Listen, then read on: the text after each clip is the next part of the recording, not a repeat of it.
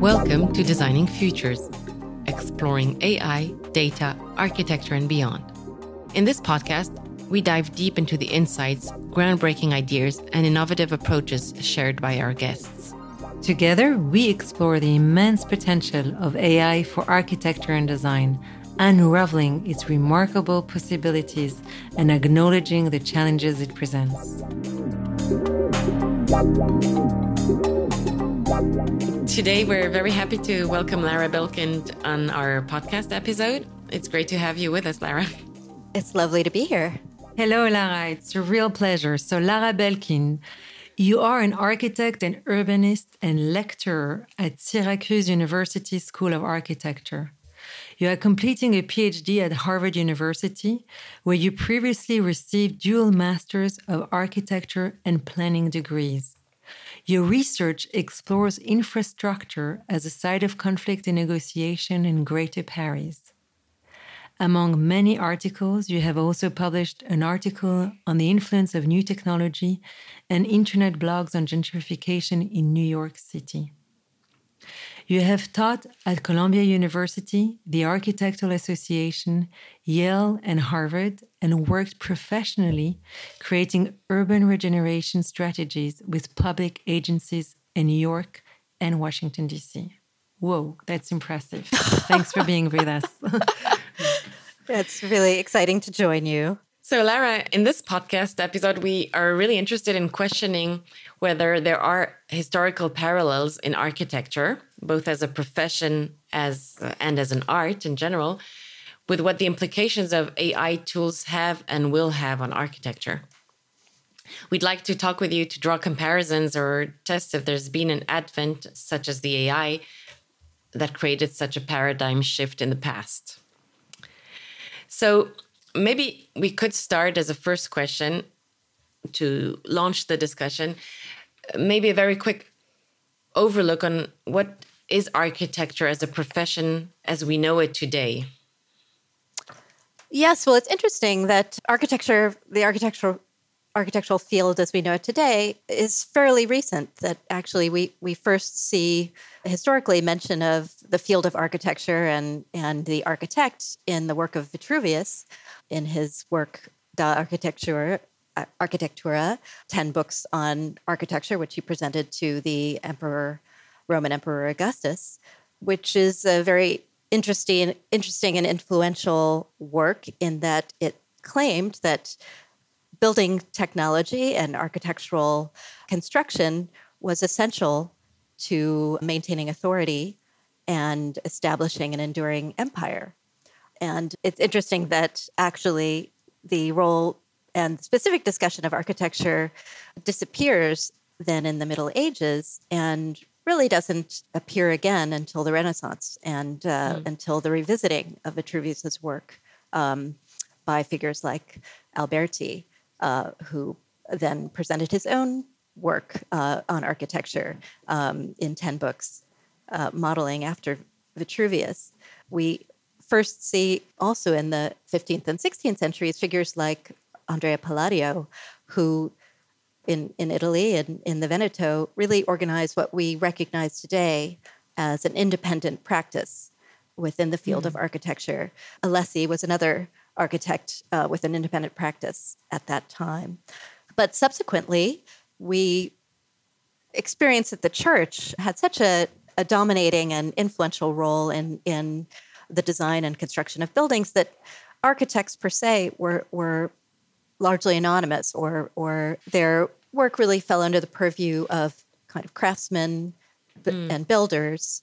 And it's really not until in England, in particular, under Henry VIII, with the creation of the Church of England and the distancing from the Pope and the Catholic Church in Rome, that suddenly new architectural patrons emerge.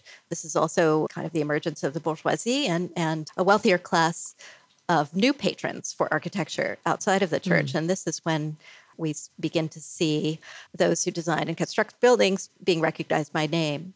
But it's interesting that it's not really until the 19th century that we move from a system of apprenticeship where builders, craftsmen, architects were really part of professional organizations that and were trained based on a kind of atelier apprenticeship system. But it's not until the establishment of the École des Beaux-Arts in France and in the 19th century when the École des Beaux-Arts actually, is created much earlier, but it starts to influence architectural education and training both in the US and the UK in the 19th century. In the UK, the Architectural Association is the first actually membership organization and school to set up a program of study in architecture outside of the apprenticeship system.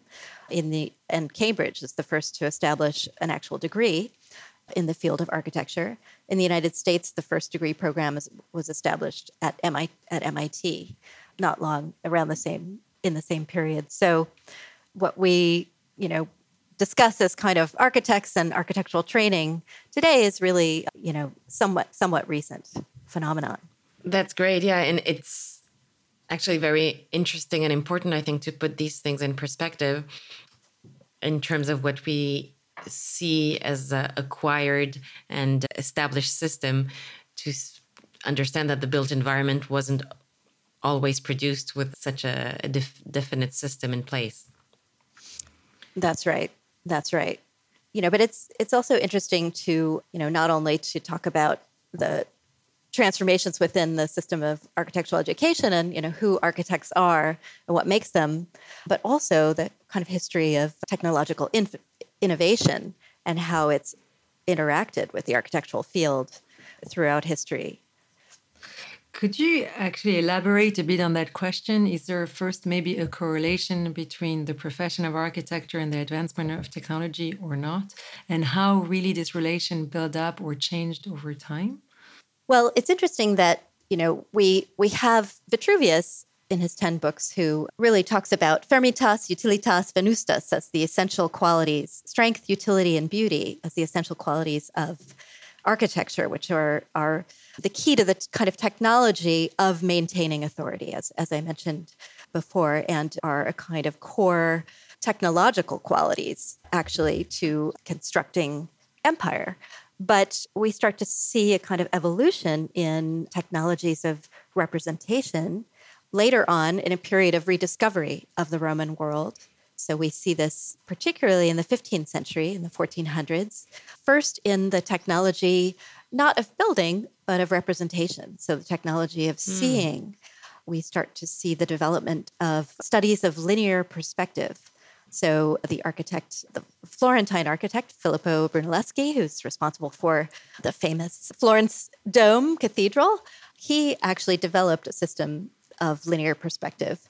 Also in the 15th century, we have Alberti, who in a treatise on painting also kind of documents this new way of representing perspectival vision. It's interesting that a few centuries later in France, Gaspard Monge further made the connection between the kind of science and technology of seeing and with the production of architecture and architectural representation directly in his studies and first course offerings on descriptive geometry, which is something that architects have continued to use, up to the advent of 3D. Exactly. Exactly. We don't understand how they're produced anymore, but they are. I think that's actually a really, really interesting topic that we will come back to later, because what is interesting with the AI as a tool is that it's both generative a design per se, but also of a type of representation. And you've highlighted here that the technology advancements that we could consider in the historical development are both technology as in building technology, but also the technology of representation that's really changed the role of the designers. Absolutely. And often when we talk about AI and architecture today, what we end up talking about is representation. And I think that's a conversation, very present at the moment when we talk about architecture and AI. That are we talking about buildings and construction and materials, or are we talking about ways of representing architecture? And I think that line is sometimes a bit unclear, blurry when we Okay. talk about AI and architectural production today, to kind of continue with this sort of more historical perspective or historical perspective on representation. Kind of another really key development is the relationship between the invention of the printing press, for example, and the printing of the Gutenberg Bible in Germany in the 1450s. And it's interesting that the Catholic Church was very concerned about how mass reproduction of religious doctrine might disempower or undermine the church's control and a kind of monopoly on the practice and teaching of religion and spirituality. But that Victor Hugo, in the 18th century, in his volume Notre Dame de Paris, 1482, which in English has been published as The Hunchback of Notre Dame. Victor Hugo has a very interesting passage in Notre Dame de Paris, a chapter called "This Will Kill That," and his character Frodo, who says, "This will kill that. Small things overcome great ones. The book will kill the building." And, I think it's very interesting that in the 19th century, in a period of kind of romanticism and nostalgia and a revisiting of the 15th century, that Victor Hugo is reflecting on how the role of architecture in society was fundamentally changed by the innovation of the mass production of print and text. And that suddenly buildings, which, the Gothic cathedral, which was really a repository of narratives and stories communicated to the mass public, especially to what was, largely an illiterate public for centuries, that suddenly the role of buildings to kind of communicate was taken up, by mass production of text. And so, it's interesting that you have to think about how technological innovation doesn't just impact construction techniques and the technology of building, but the essential role of architecture in culture and in society. So I think that was a kind of interesting moment in the 15th century to consider. That I think is very interesting in terms of one of the strong arguments that are being made today is that the tool has a sense of democratization of creativity, that many people can use it and have access to levels of creativity and quality of output that was maybe much more contained before the advent of the tools, both in terms of the actual probably creation of the imagery that we were describing, but also I guess it poses similar questions to the one that Victor Hugo asked in terms of who uses the tool now. Is there a difference then between the critical thinking that someone trained to be a designer inputs in this and what outputs this creates, or does this democratization mean that anyone can do something with it and it has the same quality, or what would be the right word, or value? Value, yeah. And I think this question of, so what is the role of the architect if suddenly tools become so powerful that anyone can use them? What is the role of the architect and the designer? And so, just to back up a little bit, I think this is a question that's been asked repeatedly in history, and we particularly saw this in the Industrial Revolution of the 19th century, particularly in Britain. Victor Hugo, I mentioned, was kind of part of a backlash and a looking backward to the Gothic era, the medieval era. And in 19th century Britain, we saw the Industrial Revolution, and I think the most archetypal building in Britain that represents this is the Crystal Palace, which was designed by Joseph Paxton and built to house the Great Exhibition in Hyde Park in 1851, and then relocated to Sydenham. And John Ruskin, an art critic, cultural critic, preeminent public intellectual of that period, was highly critical of the new industrial architecture. And he felt that actually the architect lost, and the architect, artist, designer, and craftsman all lost their identity and became abstracted from their own labor when suddenly you had a prefabricated building that was constructed of glass and steel components, fabricated piece by piece on a kind of assembly line production sequence in a factory, and then relocated to be assembled on site. Suddenly, it became unclear who is really the designer here. Who's actually making this? Is there still art involved?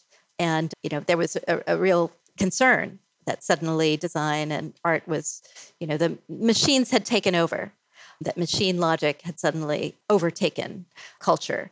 And so this resulted in a kind of a backlash and the emergence of the neo-Gothic movement in Britain, and a return to traditional craft and the real renewed interest in sculpture, woodwork, and other materials. So we kind of saw a new generation of neo-Gothic buildings, including the most famous Houses of Parliament building in Britain. And so this question of how does technology impact what an architect does, and an architect's identity and the identity of who's actually designing, is a really interesting one. This was then taken up by the arts and crafts movement, a figure like William Morris, who became very interested in how you could embrace industrial production. He taught himself all the new technologies of printing and other new tools of fabrication, but really tried to marry artistic production and craft with new forms of mass production. And of course, this thinking was very influential in the next century, beginning in the 1920s and 30s, on the founders of the Bauhaus movement, who, rather than trying to kind of revive traditional craft on an industrial scale, really tried to understand whether there was artistry in industry. So really kind of embraced a new machine aesthetic, and became very, very interested in whether design and art and culture could be somehow imbibed in new industrial production, or whether industry could be beautiful. I think you might articulate as a kind of central question or claim of the Bauhaus. And so I think these questions are really interesting when we talk about AI and its relationship to the designer and to the artist and the architect today, and how we educate young architects. So, does this mean that one of your previous interviewers talked about, some have posited that actually AI has changed our relationship to technology, that we've somehow going from a transactional relationship with innovative technological tools where we kind of ask AutoCAD to perform an operation for us, and it spits out what we've, intended, but just possibly faster and with less effort on our part. But that we pretty much kind of know what the outcome is that we're looking for, to a relational relationship with the machine and new technology, where we're actually kind of in a design collaboration with new technology. We don't know exactly what it is we're asking the machine to do for us. And actually, we're kind of creative partners in coming up with something. And I think that's a very interesting way to frame it on the one hand. On the other, I have a slightly different perspective, in that I think we've always had a relational relationship to new technologies. And actually, figures in the field of science, technology, and society studies, a philosopher such as Bruno Latour, are very interested in the way that new technologies and new advancement in science actually often tell us what can be designed. And if you think of, a building like the Crystal Palace or the Eiffel Tower, it's a really interesting archetype for this, that you can argue that it's new material science and the possibility of using new materials that actually tells designers what can now be created, what can now be designed, and that, it's actually new material science that completely changes aesthetics.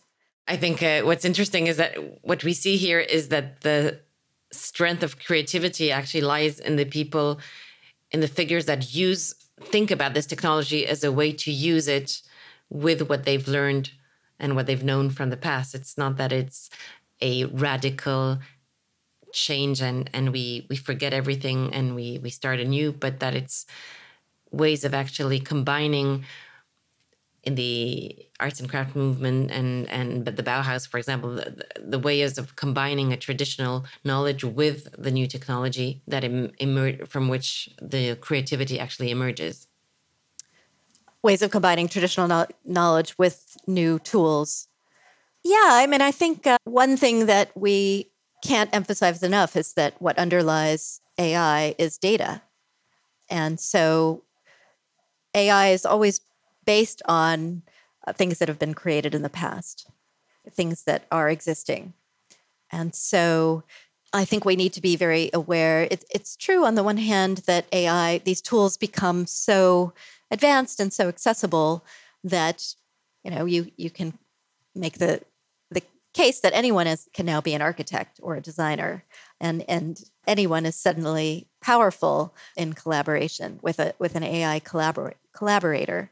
At the same time, collaborators with AI need to be hyper aware of what underlies the information or innovation that might come from using an AI-based, evolutionary tool, which is kind of really understanding that the data that has gone into the tool may be biased or is selective or limited. And so I think actually perhaps the role of the designer is to become much more savvy or much more conscious of the kind of basic material that AI tools might be working from.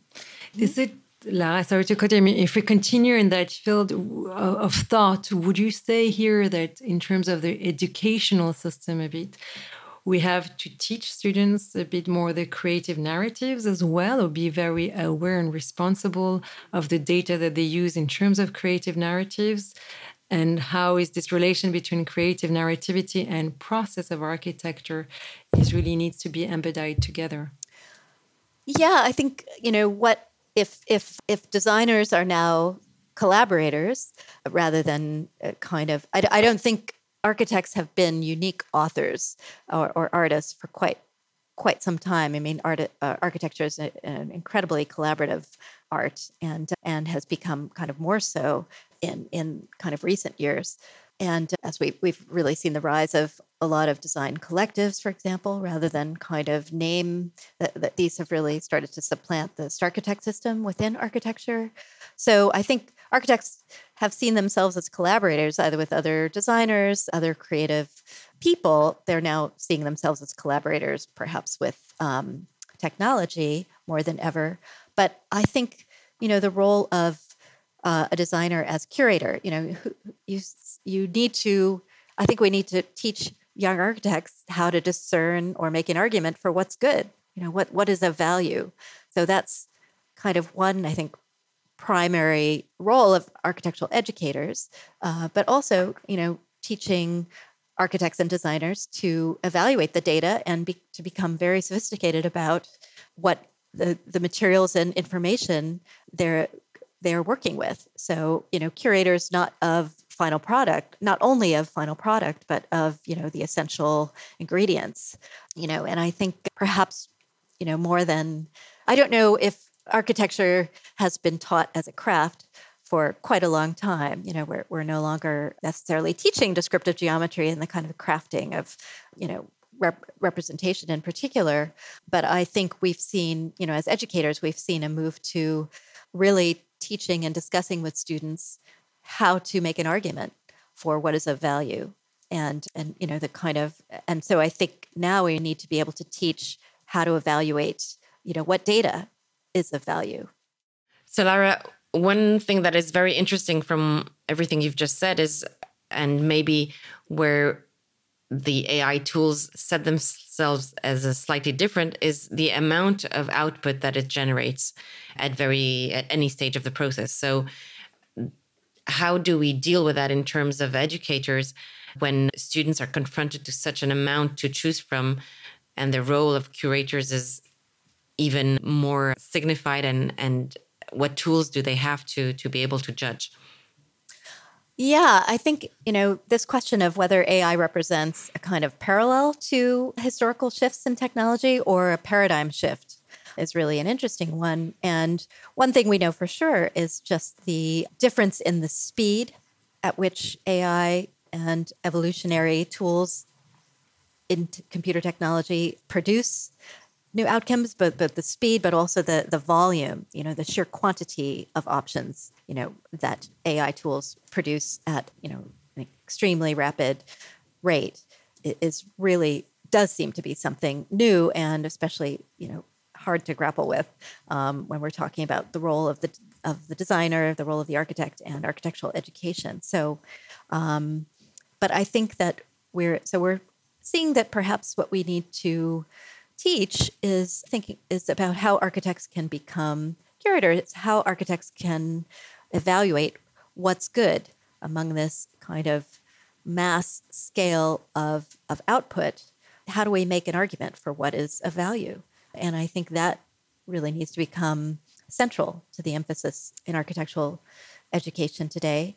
But also, not just what outputs are of value, but really, we really need to train young architects to be curators of the inputs of the huge, massive data that is basically the material being input to produce design outcomes, and understanding that much of our data is biased and is produced without a critical view. And so I think we need to train architects to be as discerning in the inputting of data as they are of kind of the quality of and the value of output of AI tools.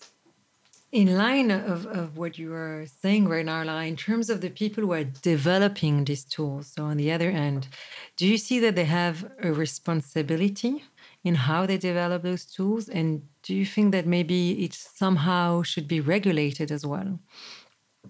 Absolutely. I mean, I think what we're seeing is with rapid advances in technology and media, not just in AI, but in social media, we're seeing that this speed and mass scale of outputs, we're often seeing the amplification of extremes and amplification of existing social bias. And I think this, may influence design in a kind of more indirect way than it influences politics, for example. But I think we really need to be very conscious, both as users and of regulators, of promoting equality, responsibility, and a kind of critical attention to data that is input into our tools in all fields. So, how one does this, I don't know if it's possible to regulate this within the production of architecture, exactly how that would work. But I think it's definitely something that educational institutions are thinking about and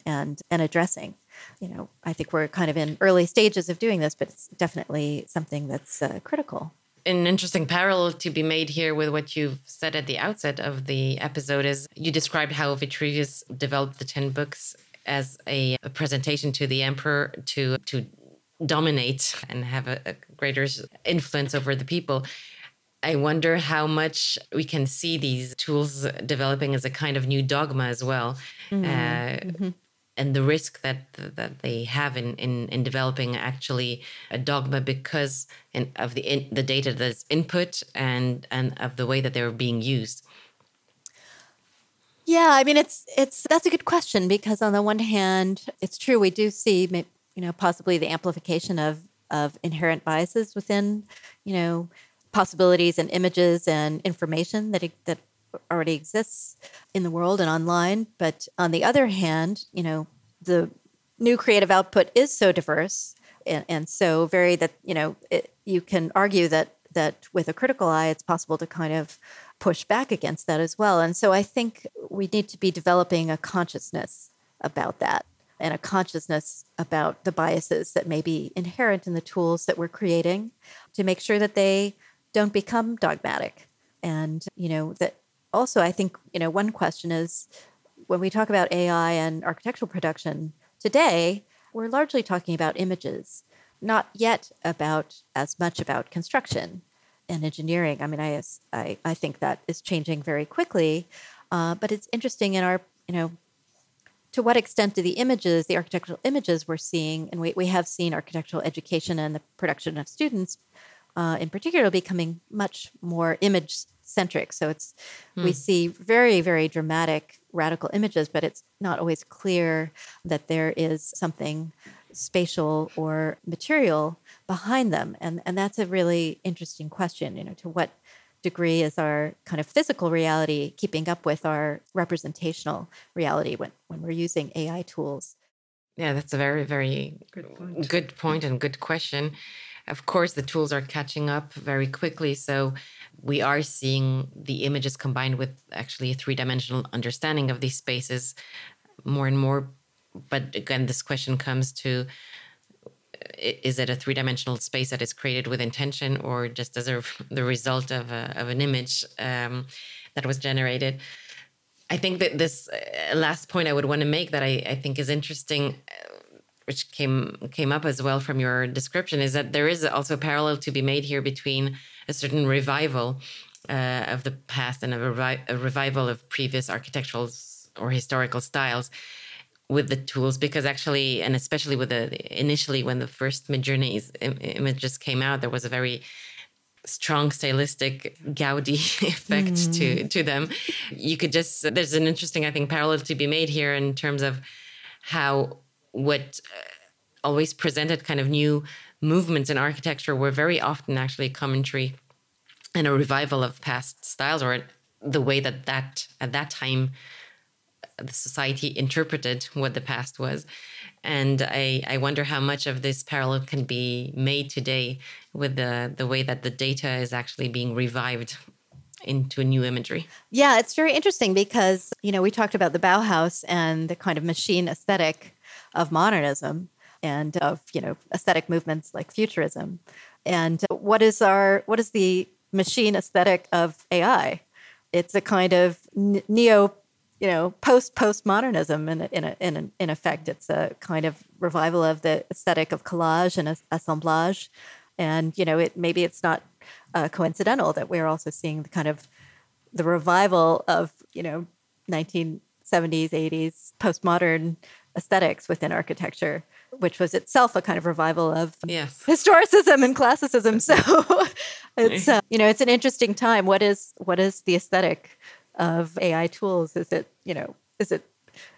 futurist, or is it actually, historic revival? That is a really, really good question. But, I think another question is it possible to be radical and subversive using tools that are, based on collage and assemblage and kind of new juxtapositions and combination? And I think we are seeing some really interesting propositions, and that is something we should be thinking about and teaching, is how can you intervene in the data or in the inputs to be radical and subversive, or to be critical. We've talked about critical practice within architecture for many, many years. And what does it mean to launch a critical AI practice, in our design process? I think that's a really fundamental and important question.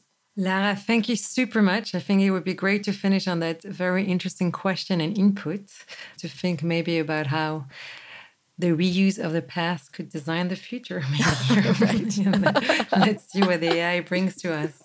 It was really interesting. Thank you. A very passionate talk. Thank you very much. We've learned so much on these parallels that can be made. And thanks for all your valuable insights, Lara. We look forward to pursuing this conversation as the tools evolve, and taking this on maybe in a few months' time with some new observations and inputs. I've really enjoyed it and have a lot of new thoughts. So I look forward to continuing the conversation. We greatly appreciate you tuning into our podcast. If you have any suggestions for future guests or topics you'd like us to explore, we would love to hear from you. You can find our contact information in the show notes or on our website. Thank you again for being part of our podcast community. Stay tuned for more engaging discussions, captivating stories, and valuable insights.